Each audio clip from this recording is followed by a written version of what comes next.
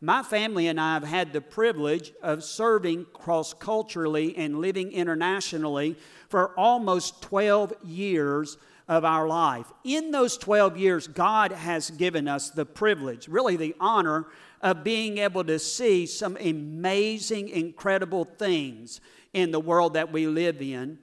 To see some of the wonders of the world, to visit some countries that otherwise we would probably have never had the privilege to visit. I have had the honor, the pleasure of standing on snow-covered mountains at the equator in Quito, Ecuador. Did you know that existed? It's a beautiful sight as you look out across them, 10, 12, 13,000 feet elevation, covered in snow on the very equator of the earth. When Robin and I lived in Tola in the western highlands of Guatemala, at the back corner of our fence was the old sacrificial altar for the Mayan temple. They had been offering sacrifices at that altar, that sacrificial stone, for over 500 years. A couple of years ago, my family and I had the privilege of taking vacation. The board sent us to Egypt to do some training, so we decided we would take vacation there. We got to see the great pyramids in Cairo, Egypt. We got to visit Luxor, where the Valley of the Kings are. Once in a lifetime experience, I can tell you that. What I remember most about that trip, outside of seeing the beautiful sights, was Levi. He was about 9 years old at the time. And when we went to Luxor, we were visiting a temple there that was probably about 5,000 years old. And he looked at me and he said, "Daddy, do we have to visit another temple?" I was like, "Son, I mean, this is fine. This is the Old Testament. Don't you see that there?" Then we had the privilege of living in Zambia for a number of years. And Zambia is home of one of the natural wonders of the world. It's called Victoria Falls. The people of Zambia refer to it as Mosio Tunya, water that thunders. It's the largest waterfall in the world. It's not the highest and not the widest by sheer volume of water that goes over the edge, a continual waterfall, largest in the world, a mile wide, 400 feet high, a sheet of water. If you've ever stood at the base of it, at the boiling pot they refer to it as, you would understand fully why they refer to it as water that thunders. You can hear it long before you ever arrive there. But can I tell you something this morning? As amazing as all of those experiences are, they are nothing compared to the wonder of salvation. And if you've experienced salvation in your life, you know exactly what I'm referring to today. If you've experienced God's grace up close and personal, you understand just how amazing that truly is. Well, that is what Jesus Christ is going to talk about in our text this morning. If you have your Bibles, I would ask that you open them to John chapter 6. We have been in this passage for some time now. This is one of the great chapters of the Bible, and Jesus makes some profound statements, as I would tell you, some of the most profound statements that are found anywhere in the Bible. This chapter opens with Jesus Christ feeding the 5,000. From there, we find Jesus Christ walking on the water. And then shortly after that, the crowds pursue Jesus Christ to the other side of the lake. And it is there that he is going to make the first of 7 great I am statements. Jesus is going to look at the crowd and he is going to say to them, "I am the bread of life. Whoever comes to me shall not hunger, and whoever believes in me shall never, ever thirst. Jesus Christ wanted the crowd to realize that the only way they could truly be satisfied in life was by coming to Him and knowing Him in a personal relationship. So if you have your Bibles open there, we're going to begin reading in chapter 6 or your device. We're going to read from chapter 6, verse 35 down through verse 37. I want you to listen to what it is that Jesus Christ is going to say in this passage. He's going to make 3 amazing statements about eternal life in this passage. As I read through it, I want you to see if you can identify the statements that Jesus Christ makes, and then we're going to go back and we're going to take a little deeper look at them. Listen to what He says here in verse 35. Jesus said to them, I am the bread of life. Whoever comes to me shall not hunger, and whoever believes in me shall never thirst. But I said to you that you have seen me, and yet you do not believe. All that the Father gives me will come to me, and whoever comes to me I will never cast out. For I have come down from heaven, not to do my own will, but the will of Him who sent me. And this is the will of Him who sent me, that I should lose nothing of all that He has given to me, but raise it up on the last day. For this is the will of my Father, that everyone who looks on the Son and believes in Him should have eternal life, and I will raise him up on the last day. Now I want us to just pause right here, because when I read these first several verses in this passage of Scripture, it almost seems as though Jesus Christ is being redundant, doesn't it? He's repeating the same phrase over and over again. I've often wondered why in the world would Jesus Christ repeat Himself over and over again, and I think that I have figured out the reason why. I think I have figured out that the reason Jesus Christ is redundant in this passage of Scripture is because we're thick-headed. And we need to truly hear the words of Jesus Christ. Now listen to what else He's going to say here beginning in verse 41. So that the Jews grumbled about Him because He said, I am the bread of life that came down from heaven. They said, is not this Jesus the son of Joseph, whose father and mother we know? How does He now say, I have come down from heaven?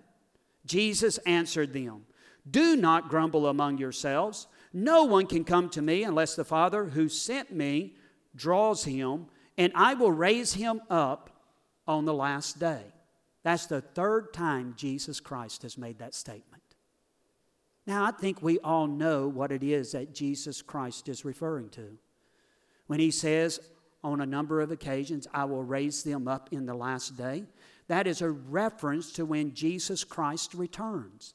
If you read over in 1 Thessalonians, the 5th chapter, Paul describes for us the return of Jesus Christ. And we know what takes place. The trumpet will sound, right? Jesus Christ will step out of heaven. And then this is what Paul wrote. All of those who have died in Christ will be raised first and caught up into the air.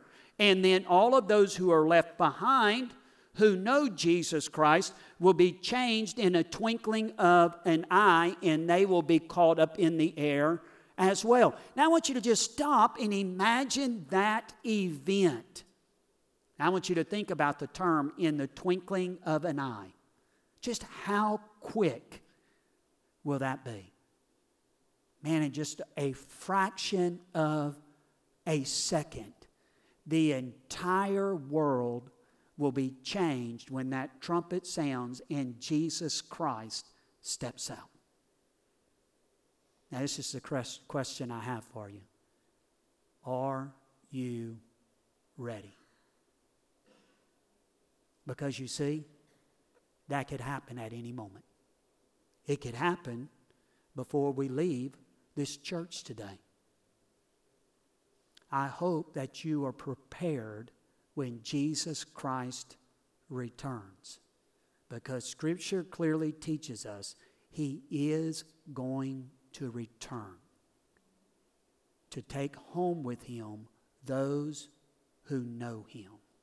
Now go back to this text and listen to what else he says. Do not grumble among yourselves, verse 44. No one can come to me unless the Father who sent me draws him, and I will raise him up on the last day. It is written in the prophets, and they will all be taught by God.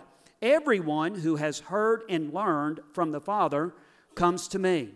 Not that anyone has seen the Father except he who is from God. He has seen the Father. Now listen here. This is what he's saying. Truly, truly. Do you know what he means there when he says that? Amen, amen. What he's saying is this. Wake up, is what he's saying. Open your eyes and your ears and hear what it is I'm about to say to you, because it's of great importance. He's catching the attention of his crowd because about what he's about to say is of great importance. Now listen to what he says here. Truly, truly, I say to you, whoever believes has eternal life. On a number of different occasions in this passage of Scripture, Jesus Christ makes that statement over and over again. As a matter of fact, I would suggest to you this morning that Jesus Christ has made that statement in every chapter that we have read in the Gospel of John. At some point in time in every single chapter, Jesus Christ has made this statement. Everyone who believes in me receives eternal life. This is what Jesus Christ wanted the crowd to understand on this day as he spoke to them. Eternal life is only found in Jesus Christ. I shared with you earlier, when you read the words of Jesus Christ, when you read the first 6 chapters of the Gospel of John, it seems as though Jesus Christ is redundant, because over and over again, Jesus continues to announce to the crowd, eternal life is only found in Him. As a matter of fact, in this chapter 6 of the Gospel of John, the word life appears 12 times. Each time the word life appears, it always refers to spiritual life. Now, does anyone know the word for spiritual life? Everyone should know the word for spiritual life. We talked about that word a number of different times. As a matter of fact, my second-born bears the name spiritual life. If you've ever been around her, you know she's full of life. I don't know if it's always spiritual life, but she has some life about her. It's the word Zoe. Every time Jesus Christ speaks of life in this passage of Scripture, every single time, He never ever refers to physical life. He always refers to spiritual life. And the reason that is Jesus Christ wants us to understand what's most important in life. Physical life isn't near as important as spiritual life. What if a man gains the whole world and forfeits his soul? How good is that? But you know what? Don't we oftentimes spend the majority of our time focused on physical life rather than spiritual life?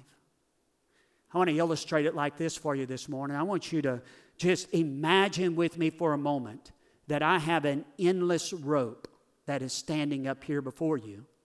And as you look at that endless rope on this end, the only end of it, it goes all the way, it never stops, is this little bitty portion that's wrapped in red tape. Can you imagine that with me for a moment? Just think about that. That red tape, that small fraction on the end of the rope, represents our life. Physical life here on earth. And we spend all of our time right here while we're on earth focused on physical life. We work real hard. We do everything we can so that when we get to the end of life, we can sit back and relax and enjoy the last few years that we have on earth without ever considering eternity. Jesus Christ chose to focus His attention on spiritual life rather than physical life. This morning, I just want to make two quick statements about the spiritual life that Jesus Christ offers us. First, the spiritual life Jesus offers is eternal life. Did you hear that in this passage of Scripture? Did you hear how Jesus Christ closes in verse 47? Truly, truly, I say to you, whoever believes has eternal life.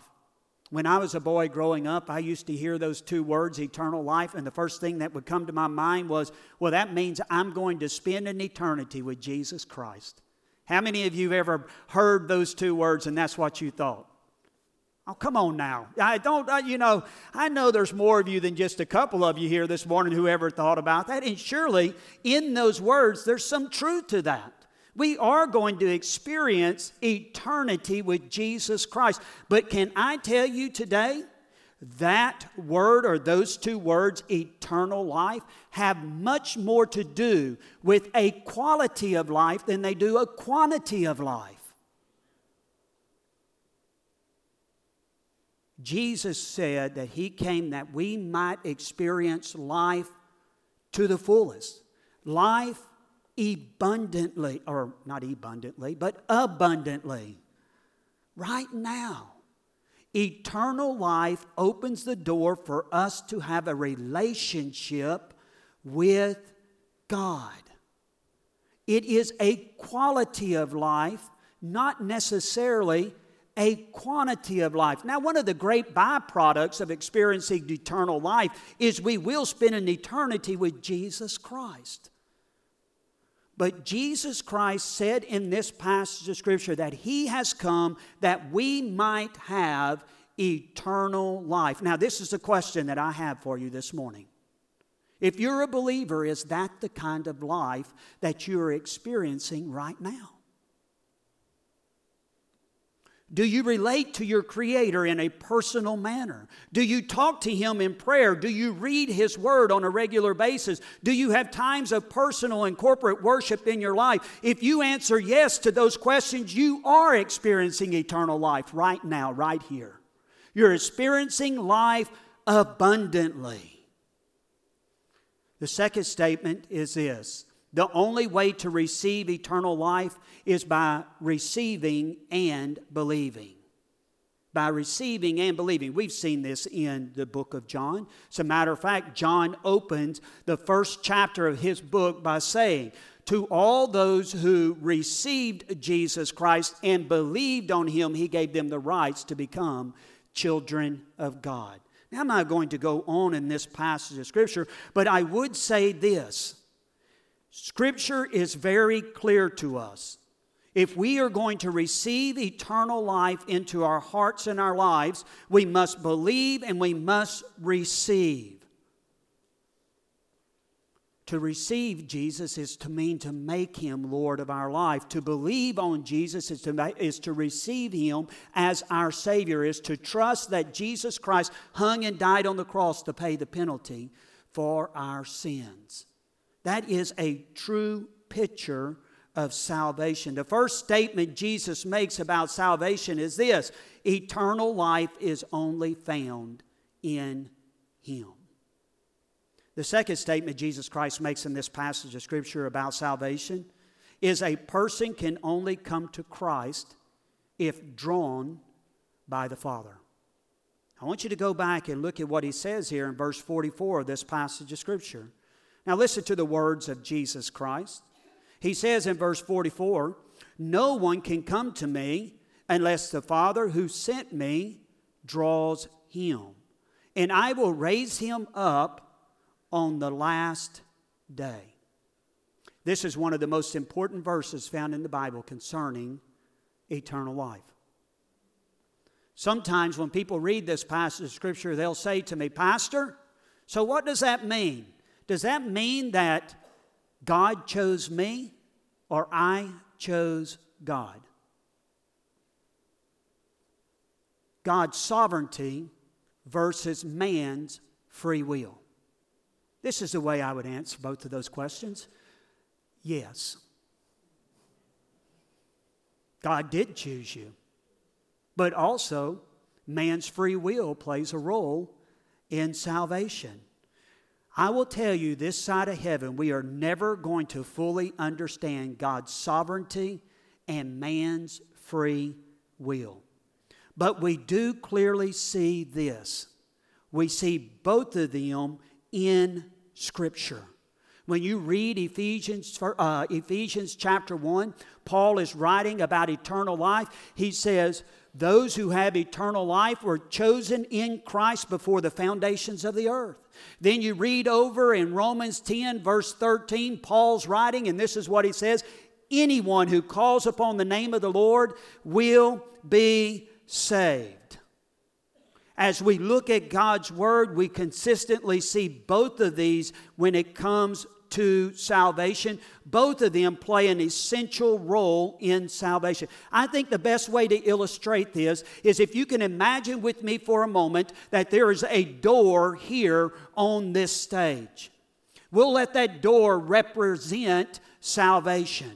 As you approach the door, it reads on that door, whosoever will may come. That is man's free will. Everyone is invited to come to a saving knowledge of Jesus Christ. We walk through the door of salvation. The door closes behind us. We turn back around. We look at that door, and this is what it says on the other side of the door. Chosen in Christ before the foundations of the earth. God's sovereign will. Both of them play a very important role in salvation. Now, this is what I know, and this is what we need to understand this morning.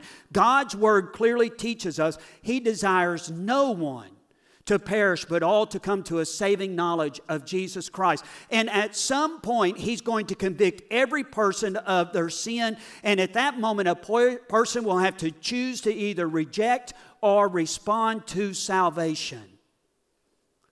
As a matter of fact, I would tell you this morning, that's exactly what God is doing through me. He is offering to some people in this building salvation, and in a few moments you're going to have an opportunity to either reject it or respond to it during the invitation. God is sovereign in the sense that salvation is wholly an act of His grace. It is God who takes the initiative in salvation. Our free will is to reject or to respond the salvation that God offers unto each one of us.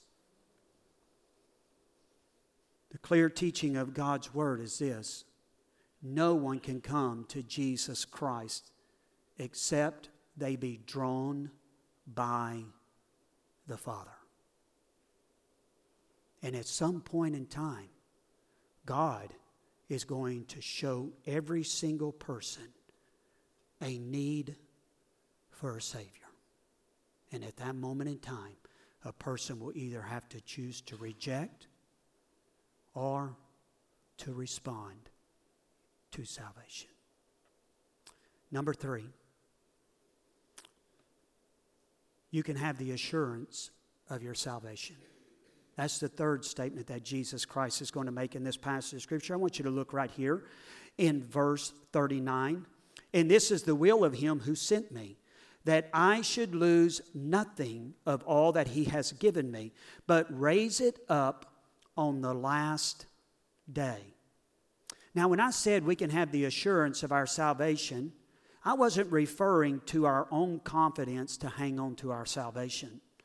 That would be works-based. My confidence is not in myself. My confidence is in God. It is Jesus Christ who hangs on to me. Don't you see that here in this text?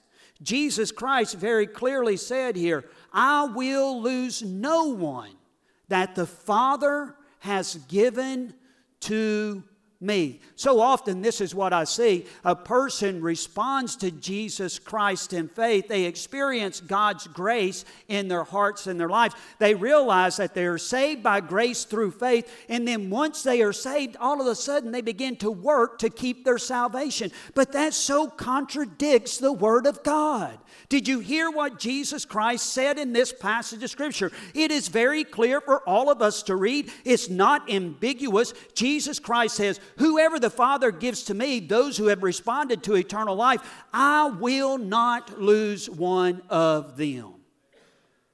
He goes on to say in John the 10th chapter, those that the Father have given me, they can never ever be snatched out of my hand. Can I just tell you this morning, if you are genuinely saved, if you have received and believed Jesus Christ for salvation, it is impossible for you to lose your salvation today. You don't do the saving and you don't do the keeping. It is Jesus who does the saving. It is Jesus who does the keeping. That is the truth of God's Word. We need to root what we believe in the Word of God. Now let me give you 3 words that are involved in salvation that will help make this clear. The first word is this: fact. The fact of God's Word. The second is the word faith. The faith to receive the gift. The third word is feeling. Yes, emotions are involved in salvation. When we are saved, we experience the joy and the peace of knowing Christ. Now listen to me carefully. This is the key. Feeling or emotions are the most shallow part of the human soul. But you know what so often happens? That is where people base the assurance of their salvation. I bet you, like me, have heard people make this statement before. I just don't feel like I'm saved. I don't always feel like I'm saved. But my confidence, the assurance of my salvation, is not rooted and grounded in a feeling. It's rooted and grounded in the fact of God's Word. Let me illustrate it like this. What if a person one day came to me and said, Jeff, are you married? I would look at that person. I would say, yeah, I'm married to Robin Leanne Lowe. And then they looked at me and they said, well, Jeff, do you always feel like you love her? Well, I can just honestly say, I don't always wake up every morning with a warm, fuzzy feeling about my wife. And don't you look at me that way, neither do you. And then that person looks at me and says, well, then I just don't think you're saved. I would say, whoa, now just a minute. Me being saved is not based on my feeling. Me being saved is based on a fact. If you load up in your vehicle and you drive over to Tangipahoa Parish and you go to Amite, Louisiana, and you walk into the courthouse there and you ask the clerk the record there to see the record of marriages in that, and you ask for the year 1999 and you find the month of May and you scroll down to the 22nd, do you know what you'll read there? Jeff Lowe, Thomas Lowe, married Robin Leanne Ferguson. It is a fact. It cannot be removed. It is written down in that book. Can I tell you the same is true about your salvation today? If you know Jesus Christ as your Lord and Savior, if you have truly trusted Him, if you have received and believed upon His name, it is a fact that you belong to Jesus Christ. Jesus said, I will never lose any of them that God has given unto me. Now I'll tell you something. You can hang your hat on that today. That God never ever goes back on His Word. If you're not experiencing the assurance of your salvation this morning, it's really because of one or two reasons. The first reason, it's possible that you did believe and receive on Jesus Christ, and He has given unto you eternal life. But what has happened is you have lost fellowship with Him. You've allowed sin to creep into your life and build a wall between you and God. And what has happened, you have lost the joy of your salvation. You see, that's what happened to David. Do you remember what he said in Psalm 51? Restore unto me, Lord, the joy of my salvation. He doesn't say, save me again, God. That's not what he says. He says, restore unto me the joy of my salvation. If you're here and you're not experiencing life abundantly, can I say to you this morning, what you really need to do as a believer is to repent, to confess that sin before God, and ask Him to restore you back into right relationship with Him. God wants to do that. He's willing to do it, to return to you the joy of your salvation. Now, there's a possible second reason you're not experiencing the assurance of your salvation. And it could be this reason. You never knew Jesus to begin with. You don't know Him. You can't have assurance of something you don't have. Have you believed and received Jesus Christ as your Lord and Savior? Is He Lord of your life? And are you trusting in Him and Him alone for salvation? Do you have the assurance of your salvation? Father God, we thank You for the truth of Your word and the way it speaks into our hearts and our lives today. Father, I pray that we'll be a people who will base our salvation in the truth of Your word and not in our feelings, but base it on fact. And Lord Jesus, You clearly claimed all of those that have been given unto You, that You would keep them. Father, as we enter into this time of invitation, I pray that we would respond to You in whatever manner we need to respond. There's people here this morning who need to respond in salvation. I pray they would make that decision today. There are Christians here who have lost the assurance of their salvation because they're not walking in fellowship with You. I pray today would be the day they would make the decision to have that relationship restored with You. We give You this time and pray that You would work in our hearts and our lives in Your perfect way. We pray this in Jesus' name. Amen.